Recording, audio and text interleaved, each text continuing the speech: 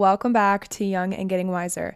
I'm your host, Caitlin, and thanks so much for tuning in. This episode marks part 1 of Cultivating Connection, which is the very first series on the podcast. I wanted to do something that brings together one big central idea relevant to where everyone's at right now. So since we have the holidays coming up, which means New Year's as well, everyone starts to make brand new goals for themselves and continues to strive to move forward. We also have a lot more family and friends time and time with our loved ones. And as we all know, there's been some tragic events happening globally. I think one thing that we could all use right now is the power of connection. In this series, I'm going to be talking about how to create deeper connections with yourself, the world around you, the people in your life, and then lastly, we'll finish off with how to maintain that connection. I've noticed that something I struggle with sometimes is staying present in my life and creating that intentional space for things that I already have. I want to bring that conversation up to the surface, dig into that a little bit, talk about what's worked for me, and hopefully dish out some helpful advice. If you're listening to this in real time, the episodes in the series are going to be released every Thursday in November. If you're revisiting these episodes from a later date, don't mind what I just said. And before we get into today's topic, make sure to go follow the Instagram at Young and Getting Wiser for all updates, to stay connected, to interact with me and other listeners, and everything like that. So, I'm really pumped about this first episode of the series. Because, as I mentioned, it's all about connection to self. And this is something that's near and dear to my heart. I have lots to say on it. And I think it's something that we all could use a little bit more of. People show their connection to themselves in many different ways, and it shows up differently for everyone. For me, I show my connection to myself through my self-care acts. I'm a person that if I don't allot specific time to take care of myself in the ways of my physical body, my hygiene, my beauty products, things like that, even just sitting down at the end of the day and journaling, if I really have a lot on my mind, I will crumble and tumble and spiral. Other ways that people feel connected to themselves can be through hobbies, through jobs, through stretching and moving and exercising. Maybe it's cooking, physical touch, talking to other people, planning out your day or your year, making vision boards, making music, listening to music, dancing, praying, meditating. There are so many different ways that each and every single person can show up for themselves to start that connection with themselves. I think it's important to start recognizing what that is for you, and I have mentioned this in other episodes before, but noticing what makes you feel the most connected. If you are going about your week and you're doing all your daily habits and you're doing your routine, you're grinding, you're going through it, and you feel so disconnected from your core, from your root self, soul, whatever you call it, that probably just means you have some grounding to do. You have to start connecting to yourself, dive in, and start intentionally implementing these practices. I have a couple stories that I want to share for this specific episode, and the first one has to do with last summer, this most recent summer, after I graduated college. I went into the summer knowing that I wasn't going to have a job or an established routine up until September after graduating in May. With that, I had a lot of free time, a lot of open scheduling to figure out what I wanted to do for fun, to get on track with my goals. It was so open in that entire time frame of several months. I know myself, and I know that without having something to specifically do or start working towards, I kind of get a little antsy and I find something to work towards, hence why I made this podcast. But I'm so ingrained into the grind culture and stuck in the belief that me not doing anything equals unproductive. And that word productive is really what I want to talk about here. I felt bored. I felt like I wasn't doing anything productive. I wasn't doing anything that was useful in society, to myself, to things I want to do in life. It was a very uncomfortable space to be in. And I know I'm not the only one that feels that way when there's absolutely nothing going on. I have friends that don't have jobs after graduating college. Even if they're not in college, they don't have something lined up that's according to societal's rules of what you have to do. And it's an uncomfortable space because of tons of factors that I'm sure we can all assume.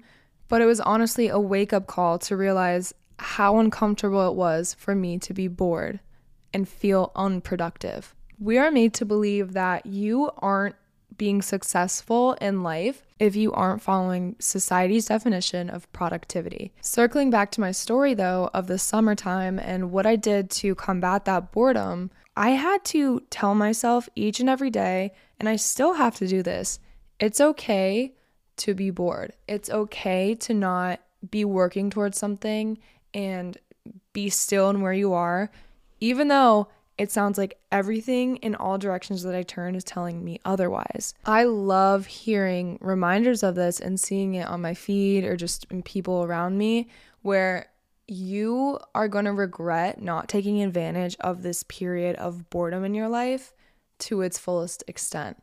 Like I've been working a couple months and I already miss feeling that boredom. Even though it was uncomfortable to me at the time, I felt a little disconnected to my higher goals and stuff like that. But looking back, I was the most connected with myself I can be because I was my only focus. I wasn't focused on external things like my job or my workout routine or, like things like that. I'm here to give you the reminder you need that the most single-handedly most productive thing you can do for yourself, to be connected to yourself, for your greater good, is to relax. It's so important to find your relaxation, find what makes you tick or turns off your constant talk in the back of your mind that you have to be doing otherwise. I feel like I'm preaching here with the tone of voice I'm talking in, but I mean, it's kind of like a preachy topic, If you're laying in bed and you have, an hour to relax and you had to allot that time out for yourself, really had to take it intentionally, it's okay to do that. Like some people's schedules only allow for that kind of thing, and that's just how it is sometimes, especially in our ages where we're constantly getting thrown different directions, everything like that. Allow yourself to really utilize that time to unwind, turn notifications off, turn on do not disturb, close your door, put your sleep mask on, whatever it looks like to you. It's okay, and you should have this time to do that. I think bringing up burnout is very important here as well because it's a real ass thing. So many people struggle with it, and more people than we think struggle with it without even realizing that you're burnt out. Think about a time where maybe you felt burnt out, whether it's in a job or it could even be in a relationship, a friendship, and think on how that affected the way that you interacted with everyone around you. You probably disconnected a little bit. You probably went inward and just didn't feel like yourself. You felt exhausted all the time, maybe irritable, angry, sad. We've probably all felt this at some point, and it doesn't feel good. And in turn, it creates a super deep, disconnected feeling from everyone else around you, things around you, even your pets probably feel disconnected. Burnout is so important to stay ahead of, especially in a time where there's so much shit going on. It is so important to take the proactive measures so that you're not finding yourself digging yourself out of a hole, but instead you're just hopping over that hole. Some steps that you can take maybe to avoid that burnout is look at what's bothering you. What about your situation is making you so frustrated or sad or upset and causing this burnout to feel like it's happening? Is it an employee at your job that you really can't stand? Is it something with your family going on? There's so many different factors. Identifying it is key here. This one I read online, but I really wanted to bring it up here as well. Remember that your body does not know the difference between real or imagined threats. The way I perceive that is if you're obsessing over a certain thought, just constantly, your body is thinking this is a real threat in front of you. Like this person or the situation is a true threat, and your body's going to shut down accordingly. Never forget your mind and body and soul are all connected, girl, boy, whoever you are. I think another important thing to avoid that burnout is getting realistic with yourself, and whether that's determining what feels like self-care to you or figuring out what the triggers are, what's causing you to feel this way, what's the root cause of it, or taking a step back, looking at how much you have on your plate and realizing, do I really have time for this, or am I completely giving myself a mental overload? I do that all the freaking time. I overload myself. I put too much on my plate, and it gets into the week where I have like 4 or 5 things scheduled after work or before work on top of working 9 hours a day. And it's like, holy shit, I don't have time for this. I'm exhausted. And I know I'm not the only one to feel that way either.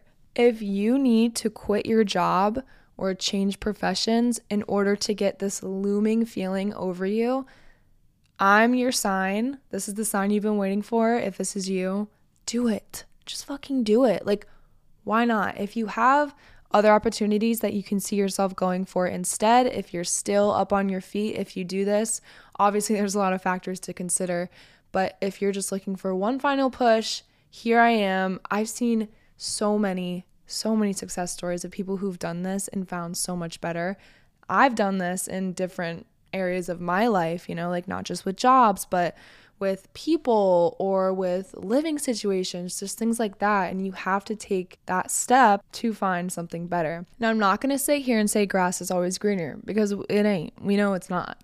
Grass is not always greener. But if you're at the point where you are affecting everything around you by how low you feel because of an external situation, or maybe it's an internal situation where you just need to really talk to someone, maybe go to a therapist, journal things out, connect to yourself, it's worth it. So switching gears here, we talked about how burnout can really affect you, and we also talked about how boredom feels uncomfortable, but the most productive thing you can do is relax. But now I'm going to talk about ways that we can strengthen our connection with ourselves and our self-relationship.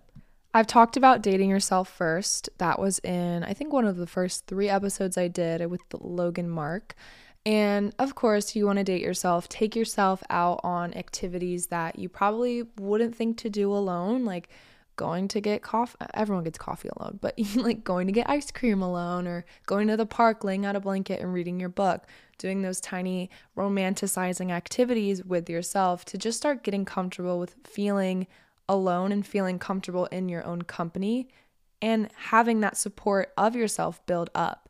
If you don't have your own support and you get put into an uncomfortable situation, it's so much harder than if you have that self-support and that self-confidence to get yourself out of bad situations and propel yourself in those good ones. Engaging in those enjoyable solo activities are really going to make that difference and help you connect with yourself to start to then notice things about you. I wouldn't know what makes me tick, what makes me irritated, what makes me happy, what makes me feel loved if I didn't make an effort to do these things for myself growing up over the past 5-10 years. Start to recognize your feelings and your emotions when certain situations happen. And instead of analyzing it and overanalyzing and assuming it's because of one way, which I always do, I'm like, oh, it's because I'm a blah, blah, blah. That's a very easy crutch, but sometimes it's not because of anything, by the way. It just is. This is when self-acceptance can start to bloom, and you have a little bit more self-compassion in that way. If something makes you cry and you're a big crier and it's like no one else is crying over something, it's like, it's cute. You're a little crier. Like, accept it. Realize that and love it about yourself. Self-love is a hard-ass journey. We all know it's really hard, but it's the most rewarding one you can go on. One thing that helps me connect with myself is meditation, and I cannot really sit still for extended amounts of time right now at this moment. I'm working on it. But what I mean by meditation is closing my eyes, doing deep breaths, whatever setting I'm in. Most of the time it's in nature, letting myself just feel what I'm feeling and noticing what comes up that's uncomfortable to me. And then I start thinking about, okay, why is this uncomfortable? Is it because it's a actually uncomfortable feeling, like fear? Or is it anticipation and I'm just labeling it as uncomfortable in my head? Like really thinking through. I'm huge on yoga. I love yoga. I practice it all the time. It's honestly connected me to myself in more ways that I expected it to over the past years. And if you haven't tried it, I recommend giving it a try. Yoga with Adrienne's my favorite. She's the girl. Like, she helps you realize that it's not about what you look like. It's not about any type of cool trick that you can do, but it's about how you feel inside. You're holding a pose. If down dog is really hard for you and you're holding it and you start to feel yourself giving up, yoga teachers always say when you start to feel yourself giving up, that's when you build that mental resilience and you push yourself to keep trying and not give up. It got deep, but it's true. Emotionally reconnecting to yourself is going to help you practice that forgiveness to yourself when things happen, or learning the ways that you can start to build the life you actually want to build and become aligned with your higher self. I mentioned this briefly when I talked about meditation, but nature is the best tool to help align to yourself. I invite you to take a walk in the woods, or maybe it's just in your backyard or in a park, barefoot, and notice how light you feel after. Notice your head feels kind of buzzy and your mood will probably start to elevate, things like that. Same thing goes for when you're swimming in the ocean. That's the most common one. Everyone's like, I find myself in the ocean. And there's a reason for it. It's because nature is our best tool that we can use to find our true purpose as humans. Trying not to sound too woo-woo here. Put down the electronics, go back to old Mother Earth's OG resources to help us connect to our source, to the rocks below us, the grass below us, everything like that. Practice that mindfulness, go on that walk, spend time in nature, and just basically just move your body. And mentally note all the good feelings that you feel in that. And I promise you, if you feel disconnected from yourself and you start doing these things, whether it's once a week, twice a week, every single day, you will feel so much better about yourself and just who you are on the inside. The last thing I want to mention is don't be afraid to use the resources right in front of you, which are probably going to be the people in your life. Don't be afraid to reach out, whether that's your best friend, your mom, your dad, brother, everything, your therapist, your coworker, your doorman. Like, talk to these people, connect with these people. We're stuck in a world of disconnection with technology and the fast-pacedness of everything. And it's important to share your feelings with other people to realize things about everything else. Like, you should check up on your friends. You should check up on your family.